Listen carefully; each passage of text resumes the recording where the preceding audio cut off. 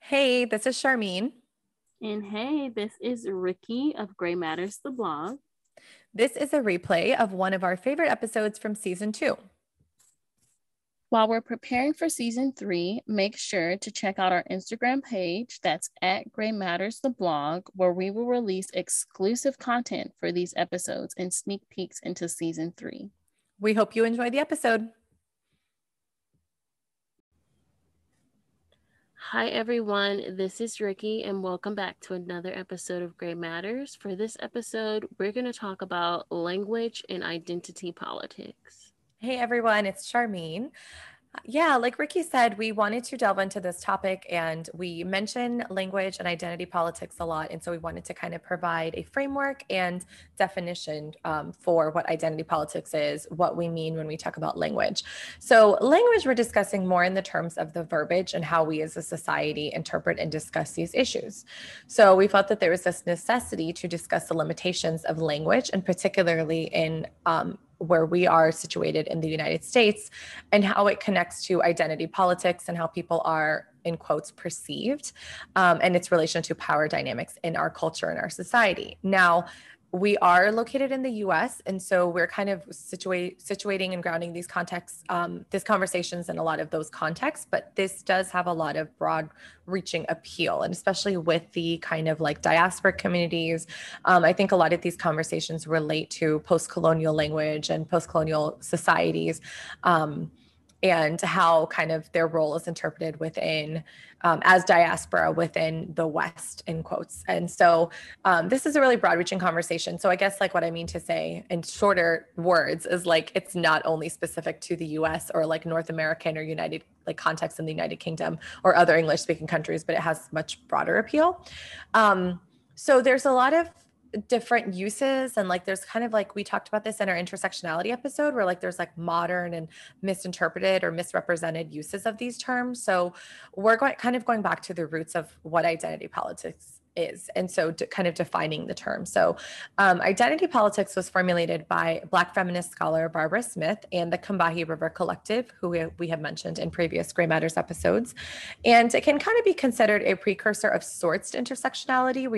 We're saying of sorts because it doesn't have like a complete direct line. It's not like it was identity politics and now it's intersectionality. We think that kind of representation of the term is a little bit base reading and not a kind of in-depth reading of intersectionality. But identity politics discusses lived experiences and how an individual's identifying factors, so for example, their race, their ethnicity, religion, gender, sexuality, ability, class, and economic status, among others, influence political agendas and develop organizing based on the outcomes or perceived impacts of interlocking systems of oppression. Again, that's against like race, gender, ability, sexuality, economic situation, etc., on their lives. So we're kind of looking at the confluence of all of these factors on kind of based off of a person's identity. And while this looks at individual identifying factors, also looks at it's kind of connective and inclusive. And so it looks at how these situations impact broad communities with these identifying factors. And so it can also be argued, we felt it was important to bring this up, that it can be argued that identity politics aims to be inclusive in its organizing and looks at how identity factors in political outcomes of lived experiences. But there's a lot of critics of identity politics. They say that it also it contradicts and can promotes a collectivity and division, and it distracts from unity, and it's in opposition to classical liberalism. So we're keeping this conversation with some of those critiques in mind, and we're not, we want to present this information as a framework. We're not necessarily like saying like this is the right or wrong blueprint or template, but we want to kind of like ground this conversation in these larger contexts and terms.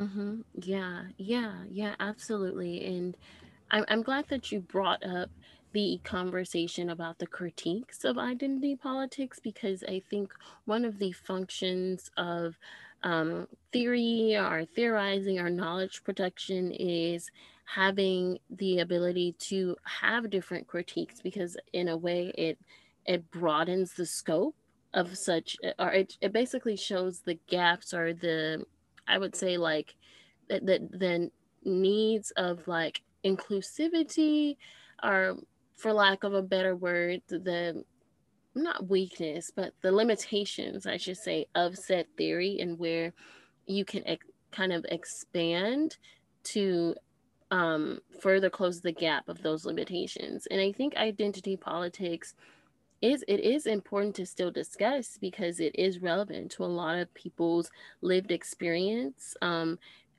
embodiment of said lived experience based on their identity. And I appreciated your conversation of bringing that up as we talk about language, because identity and language are very interconnected with each other. How we label our identity or how we perform our identity is closely aligned with societal languages, and language structures and language barriers. I appreciate this conversation because even this semester in a course that I'm taking, we've discussed a lot about the limitation and binaries of language. And it's important to discuss this because language a isn't a general idea. Language is different across the globe. It's also different on a micro level too within communities, and it's very important to discuss the um, ever expansive flexibility, adaptability are also limits to language as well. And one of the limits that I that we and I have been and that we have been talking about and I've been thinking about a lot is this term white passing. And this might be very what we're about to talk about might be very to steal from what Charmaine says, divisive, but I think it's a very important conversation that, and it's just one example of the limits of language and how language can create binaries. And this was actually inspired by TikTok, which if I can find the TikTok, I will link it to our Instagram page. As it's tied to this episode when we release this episode, and it was discussing and there was a woman, and she was talking about how people tell her she looks like the Kardashians, and she was a woman of color, and she got upset because she was saying, as a woman of color, to say that she looks like um she looks like someone who could identify as white. She was very just taken aback. She was like, I don't understand. There's also several TikToks where there were women of color who were told that they were white passing, and they were offended because the term white passing can be very harmful to women of color whose lived experience do not give them set privileges of being white passing, or being, or they do not exhibit whiteness in a way that gives them the privilege. Their lived experience is an embodiment of their women of color identity, or BIPOC identity. And examples of this are Meghan Markle, the Kardashians, and there's just this wide phenomenon of white passing and what entails.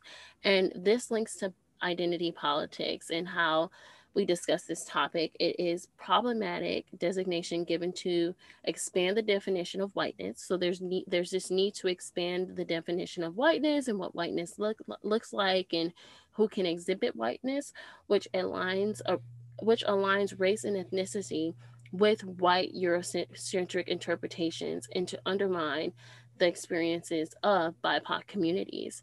So there is this, you kind of see this two sides of what happened. You have whiteness, which is trying to expand the definition white, but as you expand the definition of whiteness and who can be white passing, you see continuous structural oppression of BIPOC communities, um, and their identity as well. There's also this kind of layered, I don't know how to describe this, layered back and forth of a BIPOC person having to prove their race and ethnicity because Mhm. everyone else is like, no, you don't really look like your said race and ethnicity. You have to be mixed with something, or you have to be something else. And that is detrimental to one's lived experience, to constantly have to prove your race and ethnicity, to prove your lived experiences. And this also connects to how this larger conversation of many white people are getting um are having surgery done to white women, are having procedures done to be more ethnic looking, right? We see this with there have been many videos about it's actually a funny video on TikTok, or I think it's funny, about how, is this a white person, or is this a white person with an extreme tan, or is this a black woman? And Oh when you're yeah. watching this video, you're like, oh my gosh, some of these I completely got the wrong thing, Yeah. and you see not just tanning, but you see lip procedures and all of these different procedures done, right, to have these more ethnic features. Whereas the people who naturally embody these features, we're not saying there's anything wrong with plastic surgery, but there is a conversational element that needs to be addressed when the people that naturally embody these features for centuries have been ridiculed, have been marginalized, and excluded from the greater beauty narrative because they have these features naturally. But Hmm. then someone of whiteness can adapt these features to their body and get praised for it. And I think this connects to our conversation about cultural appropriation. The identity of the person who is exhibiting said features or exhibiting said hairstyle is closely connected to societal's acceptance of said features or hairstyle or clothes and etc.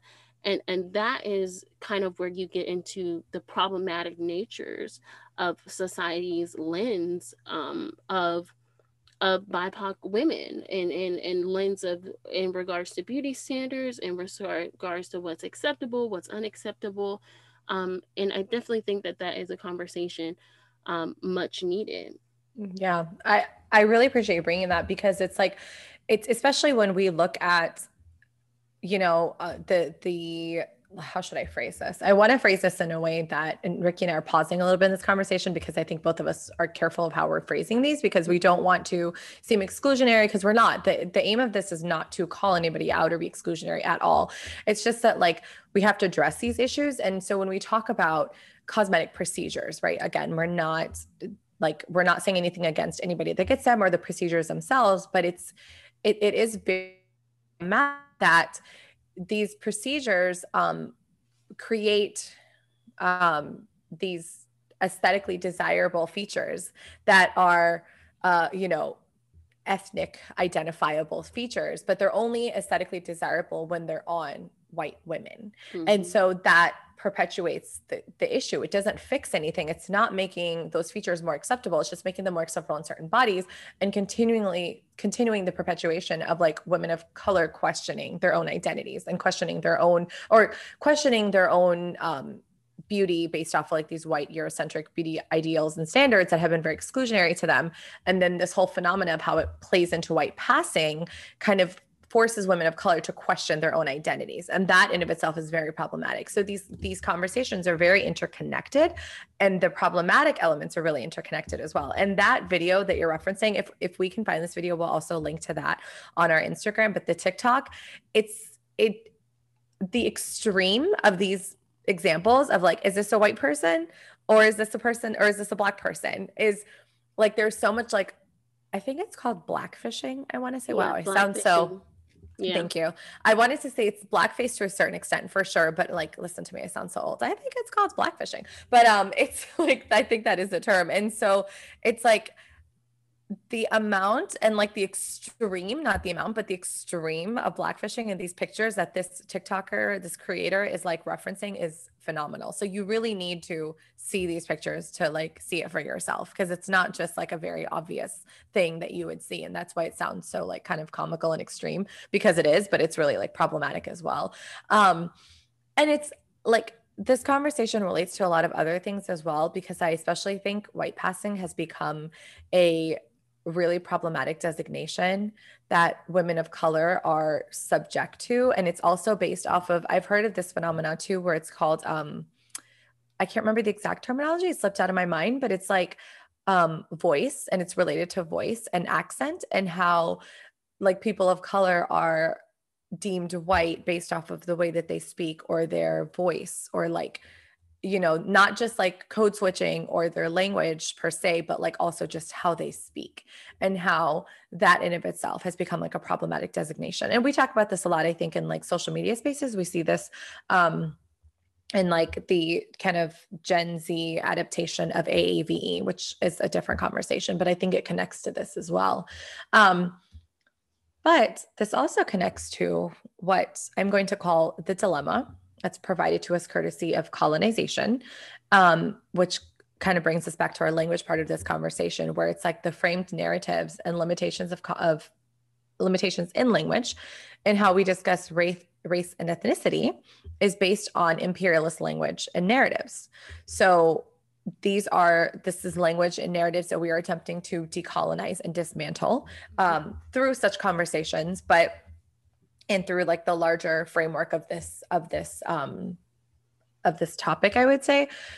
But the framing itself, so the framing by the imperialist and colonialist language and narratives, it accomplishes exactly what it's supposed to, and we see this in like the term white passing, because it establishes a limitation of how we are able to discuss and address these concerns, while simultaneously silencing the discussion through a critique of the implementation of particular theories like identity politics, intersectionality. The conversations get lost, and we start the critique of these theories and like what these theories are actually trying to discuss or prove, need, like, dare I say, or provide evidence for, probably would be more accurate.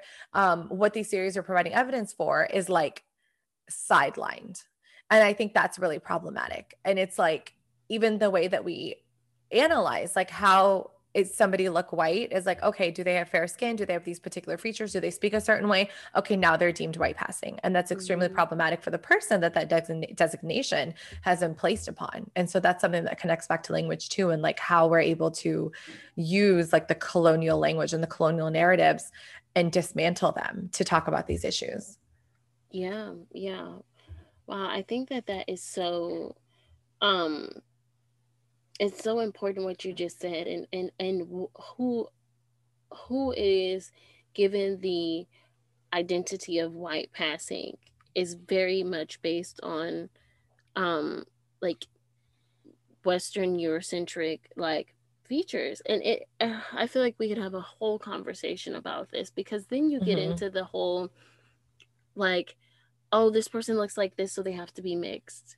And that's not Yes. necessarily like, I don't know how many times people have come up to me and asked me which one of my parents is white, and I'm like, what? Neither. Like, and you have all of these like different layers of our extensions. Like, not layers, extensions um of the problematics of certain like languages or certain terms to describe certain things, because then they like extend and expand to all of these different like I guess segments or parts of identity, and then you get this very binary view of identity. And it's important for us to think about like, how do we have the language to talk about race when that language and lens has been created by whiteness, like you discussed. I mean, like, we must sit and ask ourselves about the languages or language that we use on every everyday basis. And as this language is becoming more and more used because of social media and different social justice and different initiatives, we must think about this. A term that comes to my head is diversity and inclusion. Mm-hmm.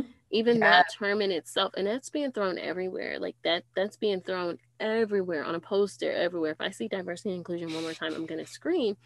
But we have to think about this. We have to think about the language that we are using, even in social justice reform. Even if our efforts are towards a good cause, it's still important to think about the language that we're using. And I think it's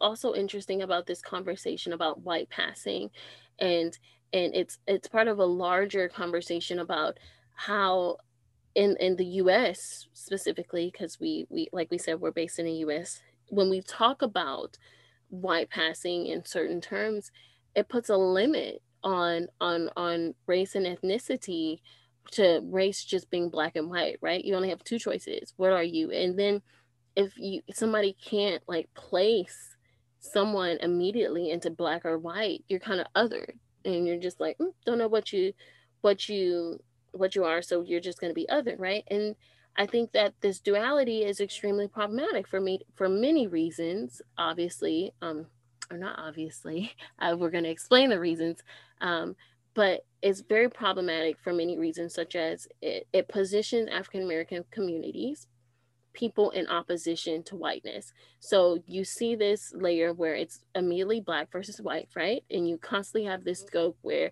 African Americans or people who do identify as black are constantly put against whiteness, right? And constantly compared to whiteness, and therefore, which white passing can be immediately placed on someone easily because there's this constant comparison to whiteness. Um, and this is important because white, like white supremacy and hegemony completely holds the ideal standard. The ideal standard doesn't change if you completely have this black versus white, because in the US specifically, you're not comparing white to black. You're always comparing black to white, if that makes sense. Yeah. Oh, Because absolutely. black communities are the marginalized group, right? Being compared to the group that is the ideal standard, which is whiteness. But it also, like I said before, it also essentializes all non-black, um, all non-black IPOC or IPOC, um, looks and it looks at the groups as like monoliths, or as, and it limits the dialogue within BIPOC communities, right? So when you just have this black versus white, like I said before, you completely continue to marginalize people who do not meet um, those liminal racial identities, right? And Yeah. I think that that's an important conversation, because if we continue to limit our scope, how are we going to be more inclusive, right? If we limit our scope to just black and white, it limits our capabilities to be a more inclusive society, to the many different facets in between. Yeah, I agree, and I think that's so well stated. And it's like, it also, I think it's important to think about like how we got here. And like a lot of people are like, well, like the US, somehow a lot of people have like kind of separated the US from like colonialism or like imperialism. And I'm like, hello, the war's on terrorism. But like it's really like a lot of these ideas of the designations of race and ethnicity are very much influenced by the kind of like modernist social theorists and like Darwinists and evolutionary theories. Um, and so there's a lot of problematic elements there. And that continues to this day. And we see that in the way that we talk about race issues in this country, and also like why it's such a divisive topic and why we have to like really think about this. I think this is a topic that Ricky and I talk about a lot off air, like not recorded, but we really thought about releasing this episode because we had to like frame it in a way that we're like, okay, we don't want people to completely just turn away. Because unfortunately, that's what these kind of conversations seem to do, unfortunately. And so we're trying to present this dialogue. And, we do, in all fairness and our disclaimer, like we do say that we discuss uncomfortable topics at Gray Matters. So we are going to talk about these issues. And we will link to a few really interesting articles about these topics on our resources page on our website. And one of the articles also talks about like how, like language and how like language is problematic and how it's even used mental health as an agent of cultural oppression, kind of looking at the power of language and looking to live within language. So there's a lot of really great articles we encourage you to check out on our resources page as well.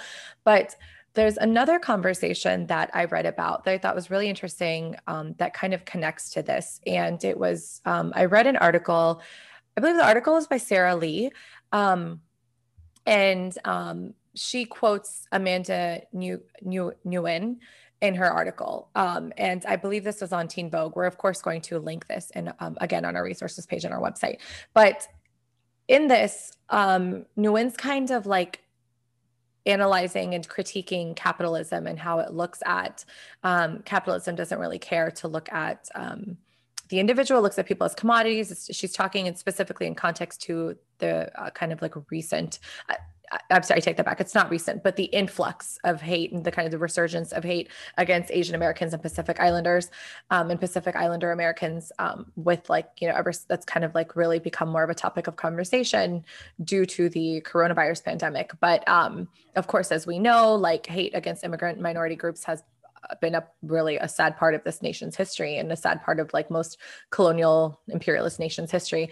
But it really made me think about this conversation and how our language and how this conversation is framed within the larger framework of capitalism. And a lot of people, like, you know, I know that again, capitalism it's become very much like a cultural, not become, but, you know, especially due to like the American Cold War, it's a part of our history where it's like this kind of cultural war that we've waged to, you know, win and be capitalists. And so capitalism does look at people as commodities, as like the worker bees, as cogs in the machine. And then by extension, it looks at how these commodities and large groups can be monetized. So I think this also connects to why certain groups are assigned like these archetypal representation. So for example, East Asians are a part of the model minority myth. And this representation we see of them within like Western pop cultural social media kind of contexts are like tiger parents or as like crazy rich Asians. Like they kind of exist on these weird spectrums. And like, it also looks at it as like, this is the only way that they're palatable to the Western consumer, because remember capitalism. So we have to like look at people through these very specific lenses and these very non-representative like platforms and non-representative extremes.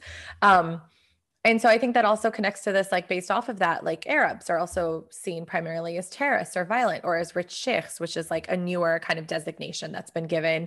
And it's a little bit less common, but it's primarily through like this neo pseudo liberal lens. Where they're also seen, especially Arab, Middle Eastern, Muslim women are seen as oppressed who needs saving. Hence, kind of by reference, like the war on terrorism. And so it kind of justifies neo American imperialism.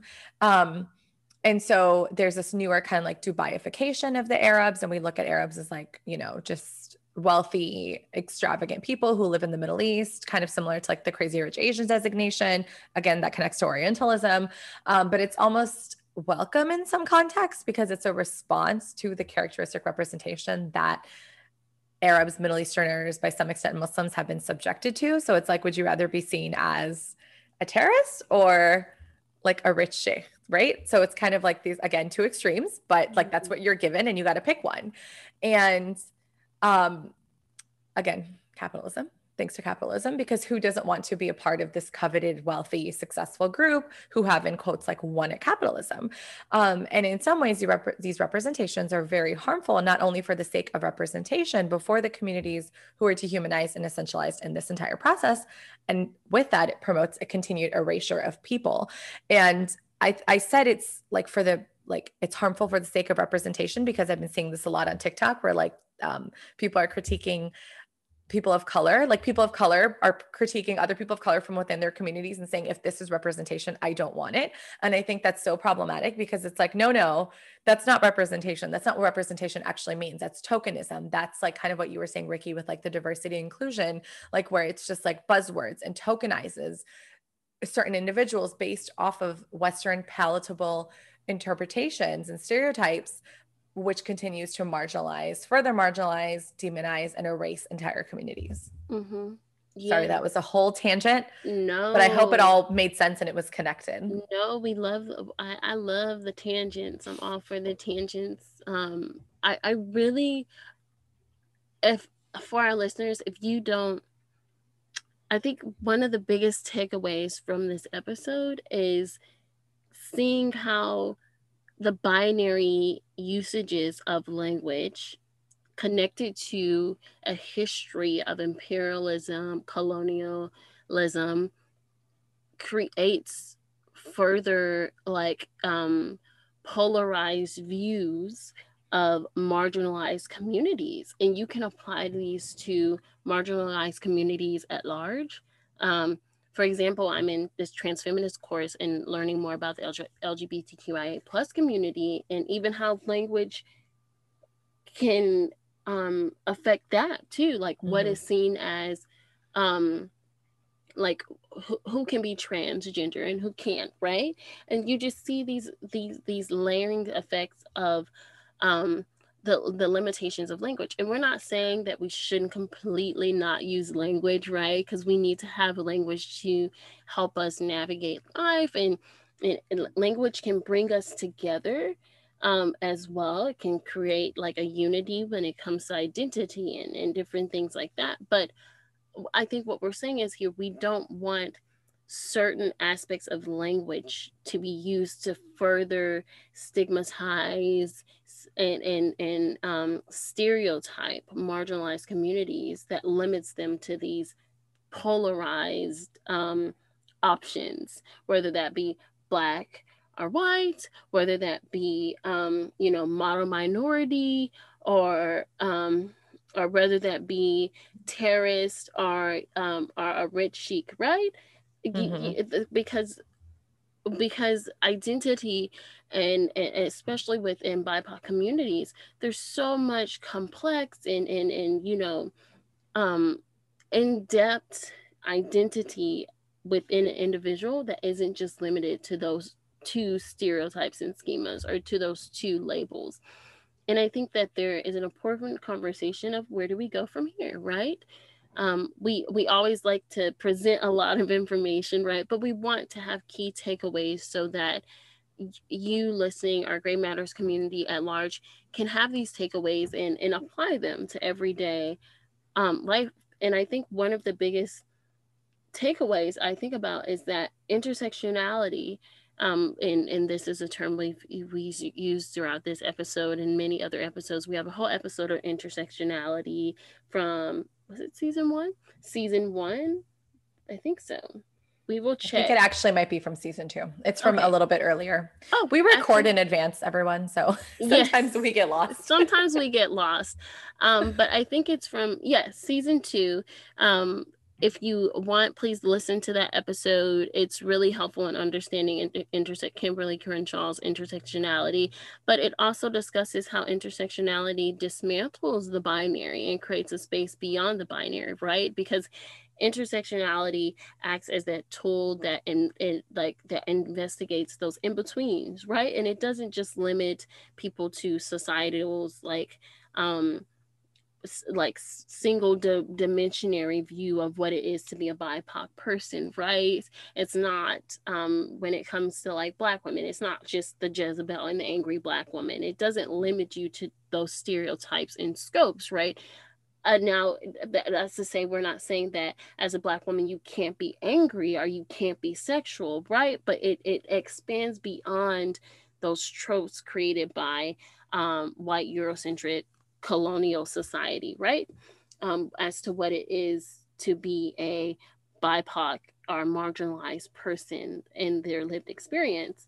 Um, but I think there's a larger conversation too about how do we dismantle and decolonize not only our language, but how we even talk about label these issues, right? And we're not saying we have all the answers, because a lot of this I'm like, I don't know, right? Mhm. I don't know how to address a lot of these things, because, and this is something we talk about in class, right? We need identity labels, right, to form community, but also for us to better understand ourselves.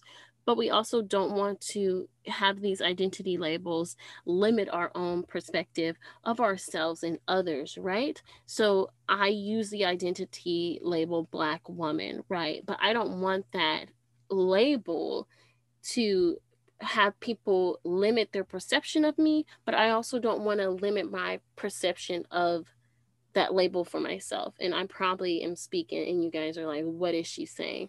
But I think that there's this article which I will link to. I'll link the PDF on our resources page. Please check out that page. The page has a lot of um, for lack of a better word, fruitful information on that page. And for each episode, we post all of our resources there. But there's this amazing article by Dr. Keating, and I'll just quote really quickly. There's this one passage that really stands out to me, and it's about living with language, where it looks at language as more than just words on a page or words that are spoken.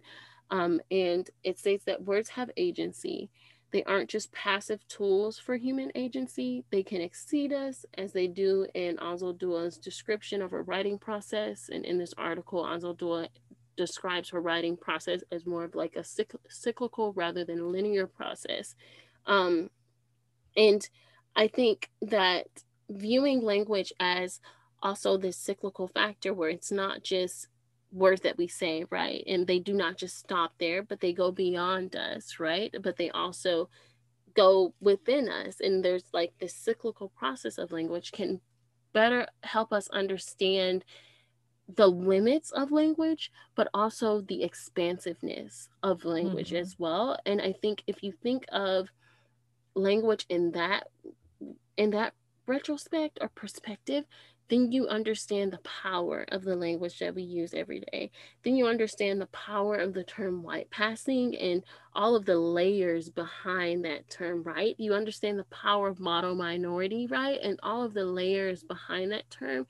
You understand the power of diversity and inclusion and all of the layers behind that term, whether that layers be the limits of the term are the strengths of the term, because I like to think of each term having its limits and having its strengths. And I think within seeing the limitations and the strengths, we can create more inclusive spaces within those labels or within that language and within those um, identity labels to be more inclusive of others that do not meet like the our societal's liminal perspective.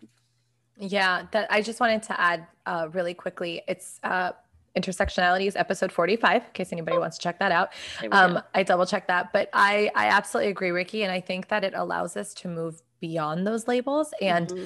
also critique the systems and structures of oppression that kind of force those labels on us and keep it in place.